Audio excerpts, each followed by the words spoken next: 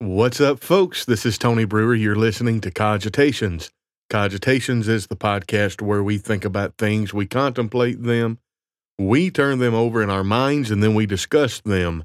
Daniel chapter 7, verse 28, Daniel writes, "Hitherto is the end of the matter. As for me, Daniel, my cogitations much troubled me. My countenance changed in me, but I kept the matter in my heart." Now, we're not going to keep the matter in our heart. We're going to talk about it. Today, we're going to talk about the serial provoker. So before we get into the meat of our podcast, I would like to invite you to go look at the show notes. There are ways that you can support me. This is support for me personally as a podcaster. It does not support the work at all. It supports me. And it's www.patreon.com/nearchurches. And there's some other ways too, but that's the easiest. It's $1 a month at the lowest. And you can set that up and it'll come right out of your bank account if you'd like. But if you don't want to do that, you can send me a PayPal, or you can send me other ways. But PayPal, Patreon, that's typically the way to do it. Anyway, enough said about that. We have over 2,000 followers on the Facebook page. I need you to be the notification bell. I need you to be the algorithm. Share this material. Share this. If you're watching this after the fact, share it.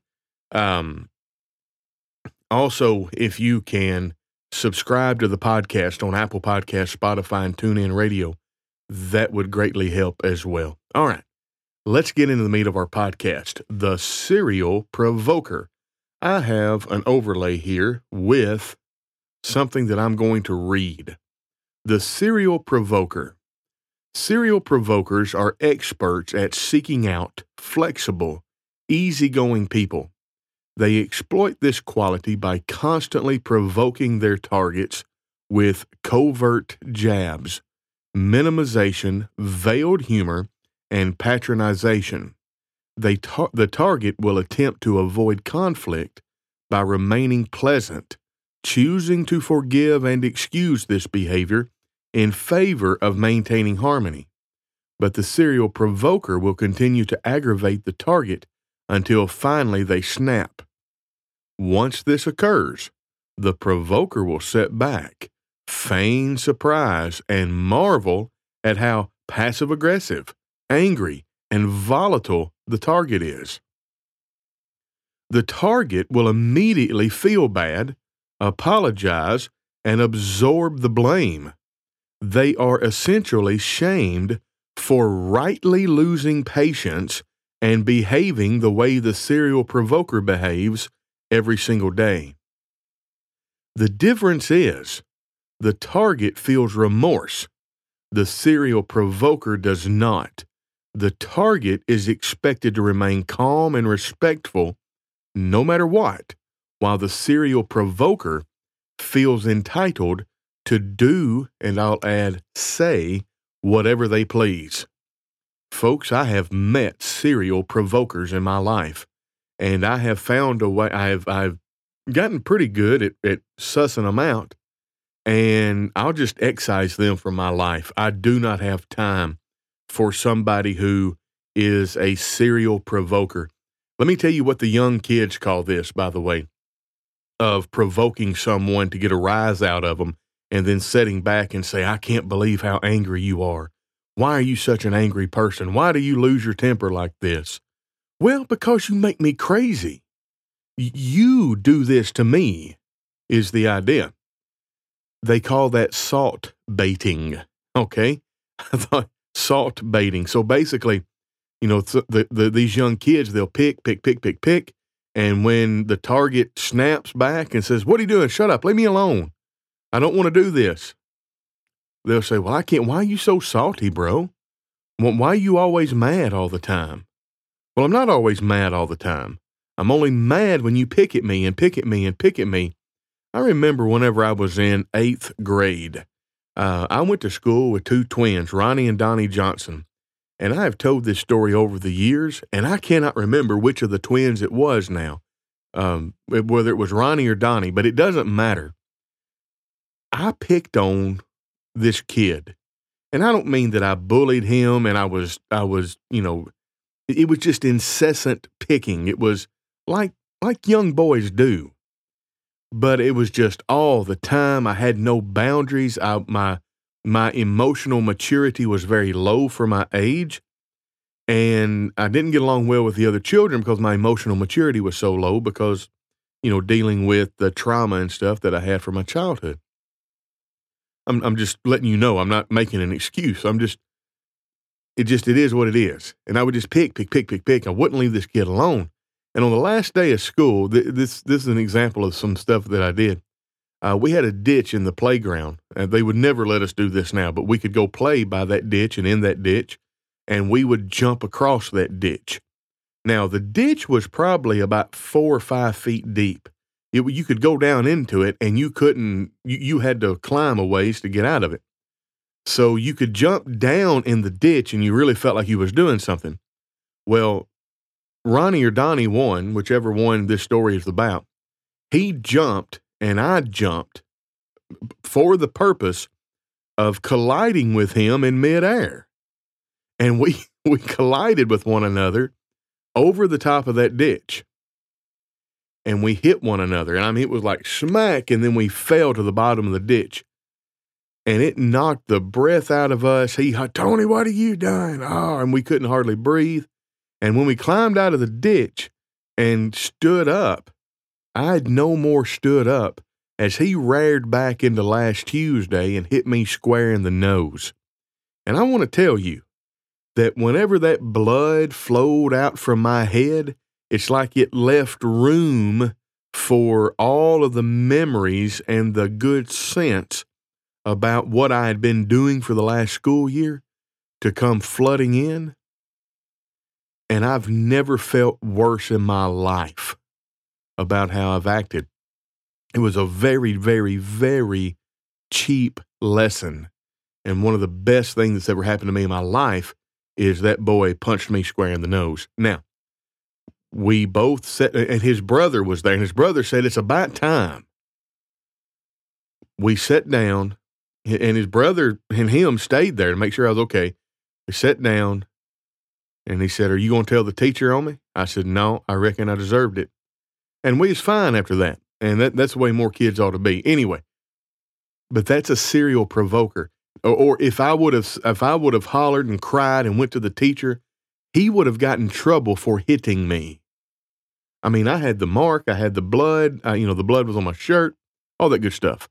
He would have gotten in trouble for hitting me. Well, that's what a serial provoker does. If I would have acted that way. Hello, Sheila Co. Good to see you. And yes, Sheila says, over the years, I've learned this type of person vexes the spirit and have learned to separate myself from their chaos. Absolutely. And you will always be the bad person for doing this, Sheila. You will never be the good person. You're even the people that know the person that you have to excise from your life, they're going to think that you were the problem. They're going to think it was you. Well, you just can't get along with anybody, can you? While this person, they're not doing anything. I know this person. They're nice to me. Well, yeah, I don't know why they're nice to you, but let me tell you something. If they're nice to you, it's because there's some kind of payoff. There's something in it for them. This serial provoker typically is associated with narcissistic personality disorder. Now, listen, everybody that is high in narcissism is not suffering from narcissistic personality disorder. So that's a totally different thing. But it is associated with narcissism. Anyway, I found an article, and we're going to get to the Bible. The Bible actually addresses the serial provoker, by the way. Let's get to, where was I going? Oh yeah, I don't have an overlay. I have an article. Yeah. All right. This article is from Debbie Anderson, DebbieAnderson.com. She looks like this new age person. It's inner liberation and healing. Look, I'm not going to link to her website. I will tell you it's DebbieAnderson.com. And if you want more information about stuff like this, look up Dr. Ramani. Dr. Ramani, and she looks like a woman of Indian descent, Indian from India, not Indian Native American. And she's a PhD, and she specializes in cluster B personality disorders, most specifically narcissistic personality disorder. And it's interesting to listen to her lectures and stuff and her videos. But this Debbie Anderson wrote an article about, and she mentioned the serial provoker. Listen to this. This was written by Debbie on January 17th of 2020. This is her personal experience. I don't know if this woman's an authority on anything, but this is just anecdotal. My ex-narcissistic partner, which I would say my narcissistic ex-partner, used a lot of tactics to try and unhinge me and keep me off balance. He was a serial provoker and would use this constant arguing all the time. Here is I'm not going to show you the video. Here's a video explaining what he did and how he would use this abusive behavior to always have the upper hand and be in control. Incidentally, the serial provoker does what they do for control. They are very weak in who they are. They have a very weak self-identity and usually have a very low self-esteem and a very self-loathing ideal of themselves. And they use the serial provoking as a means of control, as a means of feeling powerful. All right? Now, here's the transcription of the video. I remember during the years I was with my narcissistic partner using the term constant arguer for him. He would argue about everything, and he took a great deal of satisfaction in arguing about anything. It could be about how to boil an egg properly, what time to set the alarm, or what kind of hairbrush to buy. He seemed to be an expert on everything. Real estate, how to take care of the kids, although he did not actually do anything to help out with the kids. Driving the car, cooking, decorating, the list was endless. The term serial provoker fits my ex-toxic partner, and I would say toxic ex-partner, to a T. He took a great deal of pleasure in not only knowing everything, but in being the authority on anything. He would provoke me with his covert jabs, veiled humor, and sarcastic, patronizing tone. I would, of course, try and avoid conflict by choosing to forgive and excuse this behavior, trying to remain pleasant. I was so sick of his constant and frequent arguing. It was so exhausting and draining. All I wanted was harmony, and he clearly did not. He would push me in the argument of the day or the hour until I lost my mind and would scream at him to stop. He would sit back quietly with a calm, quiet voice and usually with a smirk on his face and remark how angry, volatile, and aggressive I was when he did not even raise his voice. So he would say, "Well, I can't believe how volatile you are. I'm not yelling at you. I'm not raising my voice. Look how calm I am. Why do you want to treat me like this? Every time I just try to have a conversation with you, I'm your husband. I'm the leader of the household. You're supposed to follow my lead. How come you're doing this to me? How come you're so angry when I'm just trying to be the man that you need and be the man that I'm supposed to be?" That's the serial provoker. I would begin to doubt and question myself, thinking it must have been me, and even apologizing and taking all the blame. He would then shame me for finally losing my patience and behaving the way he behaved daily. So that's the catch-22.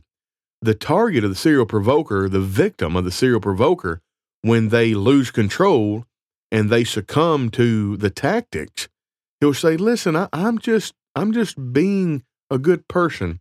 I'm just trying to help you." Or, "I was being funny. Can't you take a joke?" Oh, I'm sorry. I can't believe I did that. You're right. I shouldn't have. That's right. You shouldn't have. That shows how bad you are. This shows a pattern of behavior that you're abusive and you're toxic and you have an anger problem. That's the serial provoker, folks. That's the gaslighting that follows. Anyway, she goes on. I would feel terrible and remorseful each time this happened. My narcissistic partner felt no remorse whatsoever. He was not capable. I was expected to remain peaceful and calm while he felt entitled to say and do whatever he pleased. His behavior was hard for me to understand and explain to others. And that's the rub right there. The reason the behavior is difficult to understand and explain to others is because you are so different in your mind that you can't even comprehend the behavior. You can't figure out how anybody would be like this. And the person who is a serial provoker is also an image manager. He is or she, the person who's a serial provoker, is a different person around different people. These are known as chameleons, emotional and mental chameleons. Around church people, they're the best church people you've ever met. Around worldly people, they're the best worldly people you ever met. But when it comes to the target, the victim of the serial provocation, they're a different person. The gloves come off, the claws are out, the teeth are out, the knives are out. And it's hard. It's hard to explain to people who are not a victim of it. My narcissistic partner did not even raise his voice. He did not hit me or threaten me, and these exchanges were very hard to describe. Like if she would have tried to describe it, she's like, yeah, I was boiling eggs and he came in and we got into a fight because he thinks they should be boiled with vinegar in the water for 12 minutes and I only boil for 8 minutes with no vinegar, but I add salt. And if you're telling somebody this, you mean you got in a fight for that? He was just talking to you about how to boil eggs. Why would you be so petty as to get into an argument about how to boil eggs? Why wouldn't you just agree to disagree or anything like that? And they don't understand that you can't do that with a serial provoker, because the serial provoker is less about resolution and more about retribution. They're more about punishment. You're not boiling the eggs the way I say you need to boil them. Now I'm going to punish you.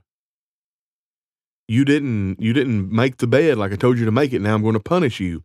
You're not driving the way I told you to drive. Now I'm going to punish you. And that's the way they punish. They don't hit, they don't yell, they don't scream.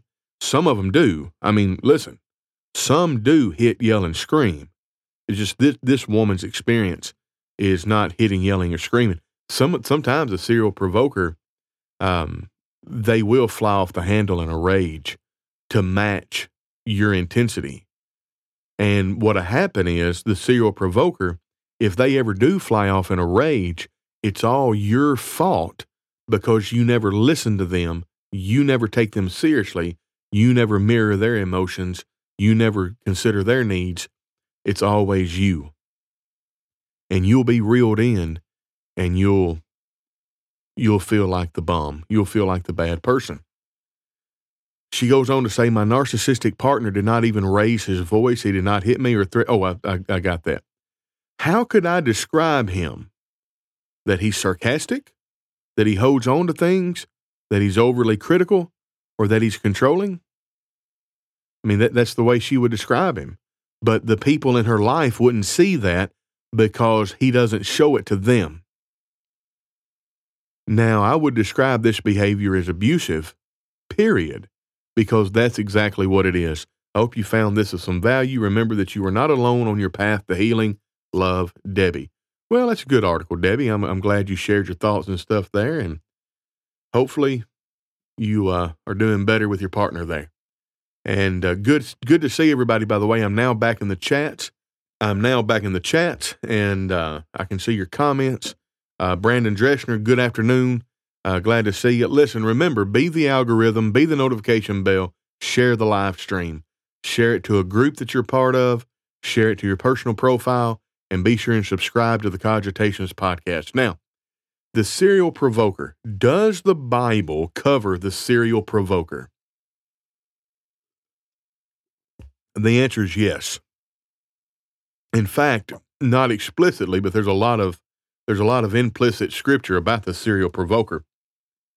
But one is just, there's no denying it. Listen to this. This is Proverbs chapter 26, verses 18 and 19.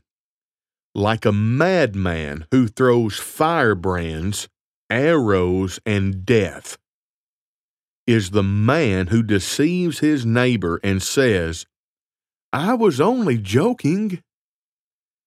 That is the serial provoker. The serial provoker in Scripture is likened to a madman, a person who's insane. And he throws, you know what a firebrand is? A firebrand is an arrow with a flaming tip. It's designed to wreak havoc and do all kinds of damage. An arrow, all kinds of damage, it wreaks havoc. And then death. And of course, death is the worst out of those. I would rather be shot with a firebrand and recover, or shot with an arrow and recover, than I would die, because you don't recover from death. Anyway. And he says, am I not joking? In other words, he throws these firebrands, arrows, and death, and the neighbor's house burns down, and he loses all his possessions, and the neighbor says, well, I was just joking. I was just joshing you. I was throwing in my firebrands, arrows, and death, and I was just messing with you. Well, what happens, how would a serial provoker get right with God? He's got to stop it. That's the thing. You cannot be a serial provoker and be right with God. That behavior's got to change. Because, again, it's a madman who throws firebrands, arrows, and death is not right with God. In fact, a lot of these in this Proverbs here, let's go to verse 20. Where there is no wood, the fire goes out, and where there is no talebearer, strife ceases. Now, that's obviously talking about gossip. But what about the serial provoker? If the serial provoker stops provoking, the fire will go out. The strife will go away. As charcoal is to burning coals and wood to fire, so is a contentious man to kindle strife. A serial provoker is a contentious man. And when the serial provoker changes his ways, then there's no more strife. There's nothing there to kindle. There's no fuel. Anyway, that's it's very interesting, and I don't need to go through the rest of these Proverbs, although they're very interesting. But that's the deal, right? If you're in a relationship with somebody, and I'm not talking about husband and wife, I'm not talking about boyfriend and girlfriend, I'm just about any relationship whatsoever. You might work with somebody. You might be a friend to somebody, although can you really call somebody that's a serial provoker a friend? You have to set healthy boundaries. Now, when you set healthy boundaries, that's when, if you'll forgive me for being a little bit worldly in my language, that's when all hell is going to break loose. Because the serial provoker, when you set boundaries, is going to feel their power slipping away. And they're going to fight you over it. And usually whenever a boundary is set, that's when a serial provoker loses their cool, calm demeanor, and they go into what's called, it's a narcissistic rage, a rage. They get angry, they throw stuff, they stomp, they raise their voice, make all kinds of accusations against their target. And it's only because their target finally said, you know what? This is unacceptable behavior. And this is not behavior I want in my life. It's not healthy. And that's where you have to understand that Scripture is on your side, and it will all be about the victim. It will all be about, well, you're just a bad person. You have problems with everybody. I know of 2 or 3 people that you have cut from your life like this, and I knew it was only a matter of time before it was me. Well, you made it a self-fulfilling prophecy, is what you did, because you think so little of yourself and you have so much self-loathing that you don't feel like you're worthy of love. You don't feel like you're worthy of a relationship. And then that way, if you can provoke someone and you can make them cut you out of their life because you provoke them, what you can do is you can look at them and say, you've done this to me. And that's a defense mechanism. Now, here's the reason why trying to make peace with a serial provoker is so bad. Because it's impossible. It's an exercise in futility. Listen to this. But the wisdom, well, actually, I'm going to go all the way back to verse 13 of James chapter 3. Who is wise and understanding among you? Let him show by good conduct that his works are done in the meekness of wisdom. But if you have bitter envy and self-seeking in your hearts, do not boast and lie against the truth.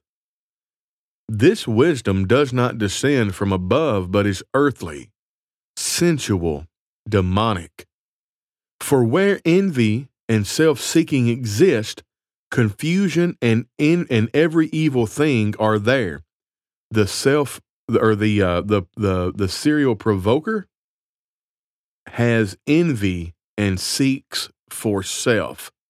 And the only thing that lies in that is confusion and every evil thing.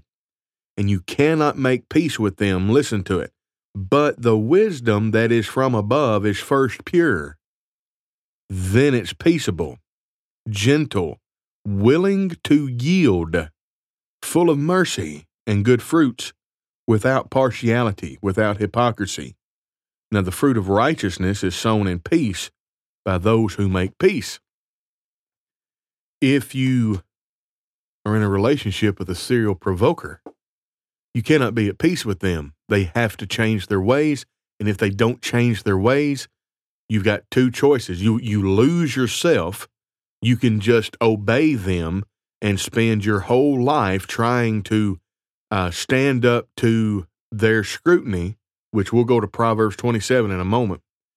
You're trying to stand up and live up to their standard, and you will never succeed because you cannot be peaceable with them, because wisdom from above is first pure, then it's peaceable. And it is very wise to live at peace with all men, inasmuch as lieth in you, Romans chapter 12, but it is impossible to live peaceably with people who are unrighteous. And that's the serial provoker. Let's go now to Proverbs 27. And I use this passage of Scripture a lot. Do not boast about tomorrow, for you do not know what a day may bring forth. Let another man praise you, and not your own mouth, a stranger, and not your own lips. Don't boast about what you're going to do. Don't boast about what you're doing now. Now listen to it. A stone is heavy, sand is weighty, but a fool's wrath is heavier than them both. You cannot appease the wrath of a fool. A serial provoker is a fool. Wrath is cruel and anger a torrent, but who is able to stand before jealousy? Jealousy, same thing as envy. You cannot stand up to the scrutiny of those who are jealous of you, who are envious of you. And then, of course, it goes on to say, open rebuke is better than love carefully concealed. Faithful are the wounds of a friend, but the kisses of an enemy are deceitful. The idea there is you want to keep people around you that are genuine. You don't want to keep people around you that in public speak bad about you and treat you badly, but in privately treat you very, very well. That's love carefully concealed. And then you also don't want people around you who are going to be yes men, who won't tell you like it really is. That's faithful are the wounds of the friend, but the kisses of an enemy are deceitful. Your enemy can be with you. This serial provoker can be with you, and the kisses from your serial provoker are deceitful. You would rather have a friend that would tell you how things are, and it would hurt a little bit, but they're real. Now, listen to this. If you want to alleviate your serial provoker from your life, you're going to have to find your validation in yourself. not in them. A satisfied soul loathes the honeycomb, but to a hungry soul every bitter thing is sweet. Like a bird that wanders from its nest is a man who wanders from his place. Now listen to me. I want you to lean in and listen to this right here. If you are actualized, if you are mentally healthy, if you have good, healthy boundaries, and you don't feel like you have to boast about what you're going to do, you don't feel like you have to boast about what you're doing, you're secure enough in yourself that you're not going to try to appease the anger of fools. You're not going to try to stand up to the scrutiny of the envious. You're going to not keep people that are disingenuous around you. Your soul will be satisfied. You will be like a bird that does not wander from its nest. You stay where you're supposed to stay. But if you're not mentally healthy, if you're in a unhealthy codependent relationship with your serial provoker, you're going to go to your provoker and you're going to tell him what you're doing. You're going to tell them what you plan on doing. You're going to try to appease their wrath. You're going to try to stand up to the scrutiny of their envy, and you're going to keep them around as being disingenuous because you are hungry for their validation and approval. And so it's bitter. What you're getting from them is bitter, but it's going to be sweet to you. That describes a toxic codependent relationship. And you will be like a bird that wanders from its nest. What happens to a bird that wanders from its nest because maybe the mama hadn't fed it and it's hungry, and instead of contently waiting on the mama, it wanders from its nest? Well, it falls, and either the fall kills it or it chirps because it's in distress, and then some predator comes along and eats it. So the way to deal with a serial provoker is to be secure enough in yourself that you only seek validation from internal sources. You make sure you're right with God, and if you're right with God, then forget everything else. Nobody else and nothing else matters, and you're not going to have a unhealthy codependent relationship with a serial provoker. And again, you're always going to be the bad guy. And the serial provoker will go around to his colleagues or her colleagues, your social groups, such as your church, your work, your, I don't know, whatever. And they're going to paint you in the worst possible light. And it will never sound like gossip. It'll usually sound like, well, like if you have a wife who's a serial provoker, she's going to go to her friend group. Let's say that you and her have something that you do together. She's going to go to those people and be like, yeah, my husband, Tom, I need some help. We've been having some really bad problems. Let me tell you what he's been doing. And she will say everything you've been doing in reaction to the provocation that she has been ginning you up with. And it'd all be one-sided, and you'll look terrible, but you still have to leave. You still have to get that person out of your life, because if they won't change, that is a present distress, probably that's big enough that if they don't change, you can't live with them. If it's your friend, you can't be around them. If it's a parent, I don't know. You just got to be careful. Don't feed into it. So, I hope some stuff that I've said about serial provokers has armed you. I hope it's helped you in some way. And if you are one, don't be one.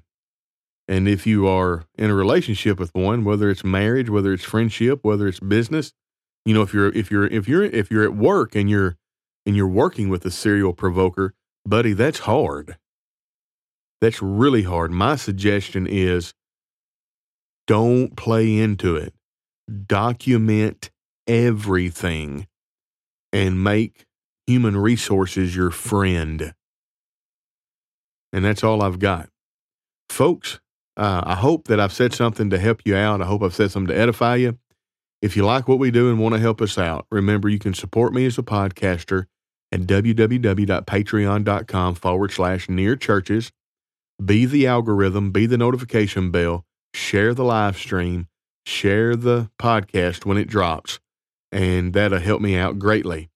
Invite your friends to follow and like the Cogitations Facebook page.